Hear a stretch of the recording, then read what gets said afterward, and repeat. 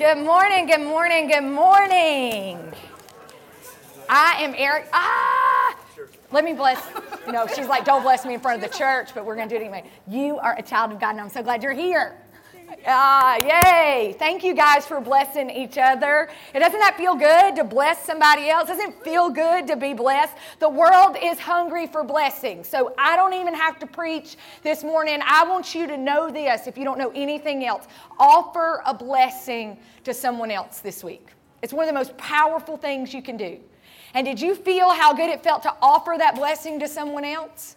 So receive a blessing when someone offers it to you, okay? Can y'all offer and receive this week? Can we do that? Awesome, awesome. We are in the middle of a message series called Missing Peace, P-E-A-C-E, Missing Peace. Does anybody here feel like we're missing peace in our world today? Anybody feel like we're missing some peace in our world? Are you missing peace in your life, in your heart, in your soul this morning? Anybody here feel like that? Me too, me too. You are in good company this morning.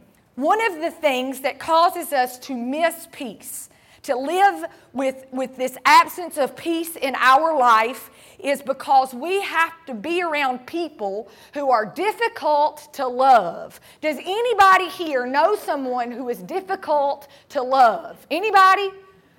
Yes, thank you. Some people are like, yes, I know like 10 of them. People just drive you crazy. Anybody around people who just annoy you and drive you absolutely bonkers? Do you know anybody who is difficult to love? Can I tell y'all something that starts to happen right after Halloween? We start to prepare for Thanksgiving, Christmas, New Year's, and somehow these people who are already a little bit difficult to love, their difficulty to love grows exponentially over the next 6 to 8 weeks. Does anybody know anybody they're like, we got it. Over the next 6 to 8 weeks, people are going to grow exponentially difficult to love. I'm just going to tell you that, and I need you to know something, that you are going to live missing peace in your life over the next few weeks if we can't figure out how to live in a world, to live our lives with people who are difficult to love. And I just want to speak this fact out over you, okay? Some of you are going to call somebody and invite them to Thanksgiving, and they're going to tell you how terrible your apple pie was last year, all right? That's just how some people in your family are. I know this. No one in my family is like this, but I know how y'all's family is, all right? Somebody's going to call you and tell you, listen, it's been a rough year, and I'll be glad to come to Thanksgiving, but you're going to need to send Aunt Sally at one end of your house and Aunt Sue at the other end because we cannot get along in the same room. That does not happen in my family, but maybe some of you know this experience, right? Somebody in your family, in your life, is difficult to love. People are going to say things that offend you. Somebody is going to walk into your house over the next 6 to 8 weeks, and they are going to start talking about politics. They are going to start talking about something that happened at work. They're going to bring up something that happened in your family, and make some passive-aggressive comment. At some point in your life over the next 6 to 8 weeks, someone is going to offend you. And it may not even be in your family or in your relationships. It may be someone at the mall, at Publix. Lord have mercy, at Publix, somebody might say it. If you are on a search to be offended over the next few weeks, you will find what you are looking for. If you are searching to be offended over the next few weeks, you are going to find what you are looking for. Because here's the truth. Being offended is inevitable. It is inevitable. Living offended, choosing to bury that offense in your heart and in your soul and living like that, is a choice.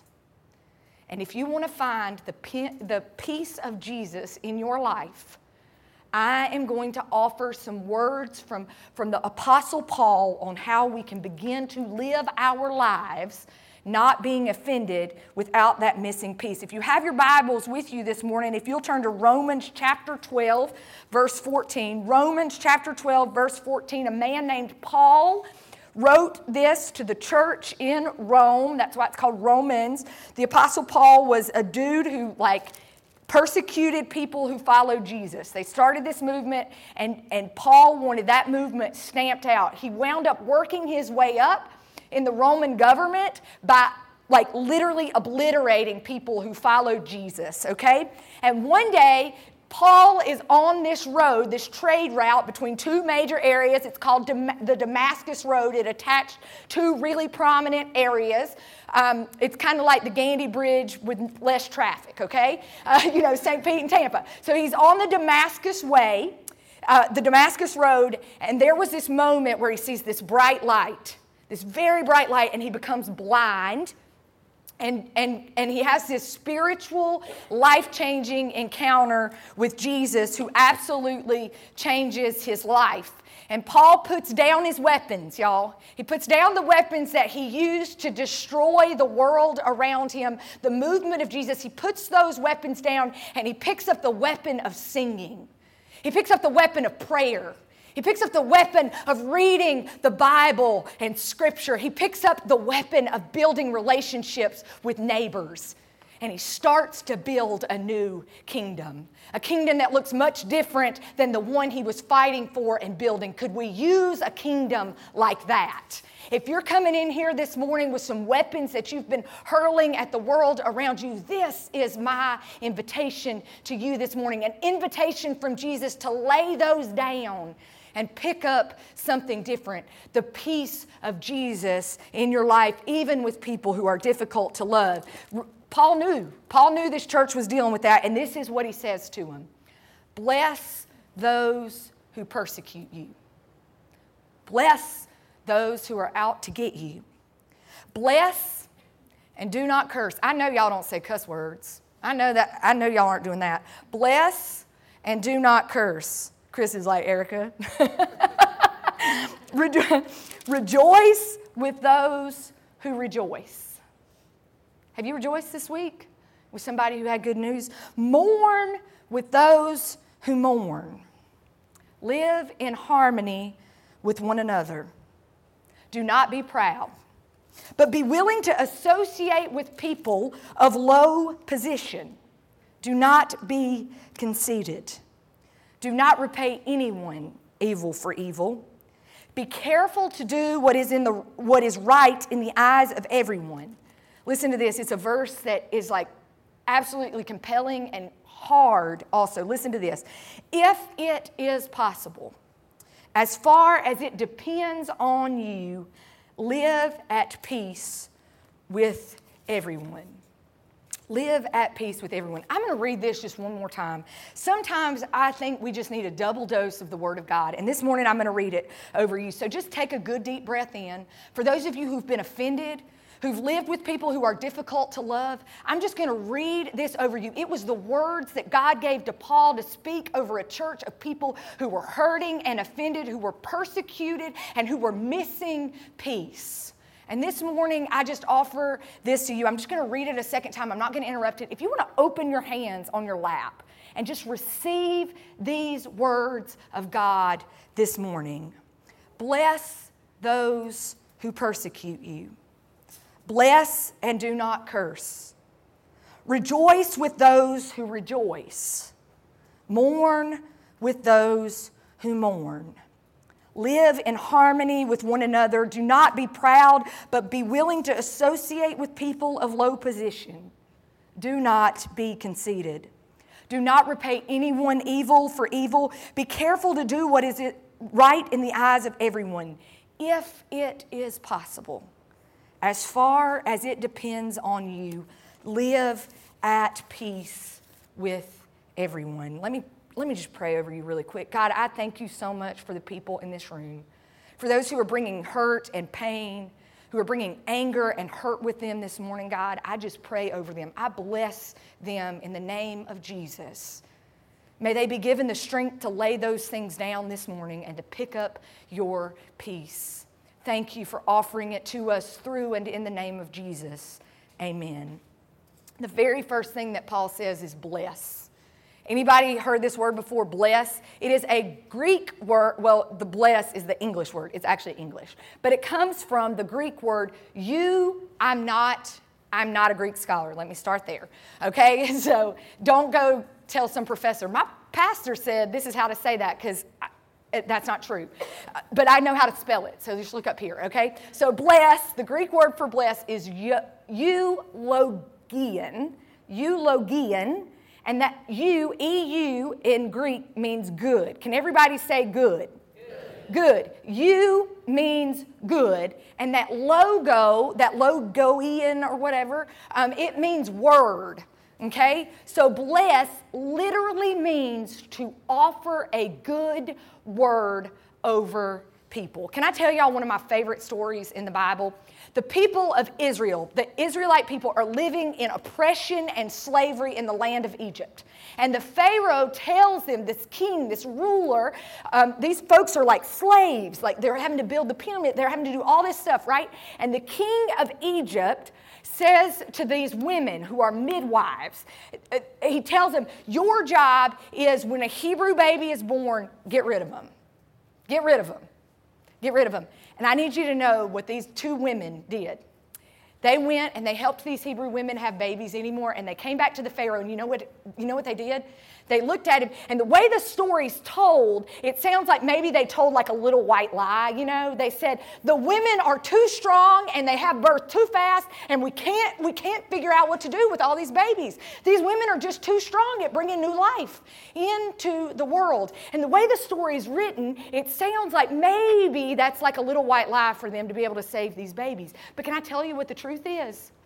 These women, Zephora, I can't remember their names, I'm sorry. But these women, these Hebrew midwives are blessing the women of Israel, these second, third, fourth class citizens who aren't allowed to own property, who don't get to vote, who don't get to have anything. These women who are absolutely and terribly enslaved by the people of Israel, who aren't even allowed to have their children anymore in this kingdom.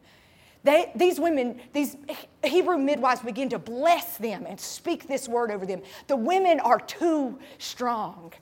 And in the days ahead, these women will march across the Red Sea away from an army after them because two midwives spoke a truth over them. They are too strong. They are too fast. They are too good at bringing new life, ushering new life into this world. And as they march across a split Red Sea, running from a Pharaoh army, they believed the words that these women spoke over them, the blessing that they received, the good word that they received. And if anybody here has watched a teacher make an absolute difference in the life of a child, you know what they did. They spoke a good word. When my sister in first grade went from not wearing glasses and walked in with these plastic glasses because she was allergic to nickel and couldn't even wear like the frames of glasses, it would break her out. So she had to wear these big plastic frames in 1993. They weren't cool back then. Those big frames were cool in the 70s. So these kids were making fun of her, and she felt really afraid to walk in, and her first grade teacher looks her right in the eyes, and she said, "Cool glasses." And my sister puts them up on her nose and walks with her head a little higher because a teacher spoke a good word over her. A kid walks in to her class a little while later upset and sad about living in a family that had a single parent home. And she said, "You know what? We love you here." Spoke a good word over them. Who's spoken a good word over you? You thought you had no worth or nothing left, and someone spoke a good word over you. The power of blessing transforms and changes things. It offers a good word to the people. Teachers and kids, nurses in senior nursing facilities, labor and delivery nurses still do this. They still speak good words over people. This is what we are supposed to do. We are supposed to practice this where it's easy. It was easy to look at these people who are easy to love in here, right? And say, blessing to you. It's good to see you this morning. Practice doing this. Practice blessing people where it is easy. But Paul asks us to go a step further. What did he ask us to do? Bless those who persecute you. Bless those who are after you. Bless those who don't want anything good for you. Offer them a good word. Offer them a good word. As Christians, as people who follow Jesus, we're asked to do the good and right thing, and then sometimes we're asked to take a couple extra steps in doing that. Imagine what it would look like to tell the coworker who's not told the truth about you. Imagine what it would look like to say, I hope you have a good day, and mean it. Imagine what offering a blessing to them would be. Imagine what offering a blessing to your kids in the morning when they are 5 minutes late to school and they've done nothing you've said and they've not been a first-time listener in 3 years. Imagine what it would look like. Imagine what it would look like to bless them. I watch my husband do this. He tells my son, he's like, you're a first-time listener, and I've watched over the last year him become a first-time listener because Chris is speaking a truth and a blessing over him. A good word. Practice where it is easy. And take a couple more steps in following the Jesus who took all the steps for us all the way to the cross, and offer peace and blessing to the people who persecute you. The second thing that Paul says is bless those who bless you, rejoice with those who rejoice, and mourn with those who mourn. Basically what he's saying is pay attention to the people around you. There are people who are hurting, guys. Mourn with those who mourn. I am so sorry to stand up here this morning in this city just a few miles from Ybor City, where last night there was a tragic and terrible shooting. And I'm telling you guys, there are going to be people in our city, in our community, in our world who are mourning. Mourn with them. Take their hands, look them in the face, say only, I am sorry and I am praying for you, and mourn with them. Let your heart be broken with those whose hearts are broken. Mourn with those who mourn. And you want to know why it's so hard to be happy in this world? We are so determined that we've got to get ahead that we don't notice when anybody else around us is getting ahead. For just a second, I'm asking you this week, take a step out of thinking about yourself and what would it look to celebrate and rejoice with someone who has something to celebrate this week. Somebody got a promotion you wanted, I understand. It is annoying as can be, but what would it look like to rejoice with them? What would it look like to rejoice with somebody who is expecting a child? What does it look like in your life to rejoice with someone who is rejoicing this week? Pay attention to the people around you. We live in a world where loneliness is an epidemic and harmful levels. It is hurting us physically, emotionally, and spiritually. Take a step away from your life and look at the people around you. Mourn with those who mourn, and rejoice and celebrate with those who are rejoicing and celebrating. It will actually bless you. My life has changed this week when I called people who were hurting and I checked in on them. It allowed me to experience goodness. My life changed this week when I called somebody and said, I saw that you just closed on a house. Congratulations. Mourn with those who mourn and rejoice with those who rejoice, because it's not just about them. It also is about what God can do in a heart full of joy and mourning and goodness and sympathy and empathy. Pay attention to others. And the third thing, that verse that is absolutely compelling me right now, is if it is possible, as far as it depends on you, live at peace with everyone. There are some things that are out of your control. Guys, we live in a world where that is more apparent than it's ever been, right? What is in your control? What is within your control? Where it is possible, as far as you have control of your life, live at peace with everyone. As far as it is in control at your house, as you're planning Thanksgiving, as far as it is in your control, live at peace. Somebody calls you and wants to talk about Thanksgiving plans. What does it look like in that moment for you to exude peace on that phone call? What does it look like for you to walk into a hard situation and to exude peace in that place? Because this is what I want to tell you. If you are sitting in these chairs, or if you're standing, if you are in this place, I need you to know something. God thinks you You are worthy of the peace that Jesus came to offer this world. He wants to give it to you. And this is what he thinks. Those hands, those feet, those hearts, those eyes, those nose, those ears, those mouths, those bodies, those brains out in these seats are worthy to share that peace with a world desperate for it, guys. The world will know the peace of Jesus because of your hands and your feet, because of your heart and your mouth. You, listen, you are worthy of the peace of Jesus, and God thinks you are worthy to share it with a world desperate for it. What does that look like this week? There's a woman in our church who took me out to lunch after, I'll just be really honest, y'all.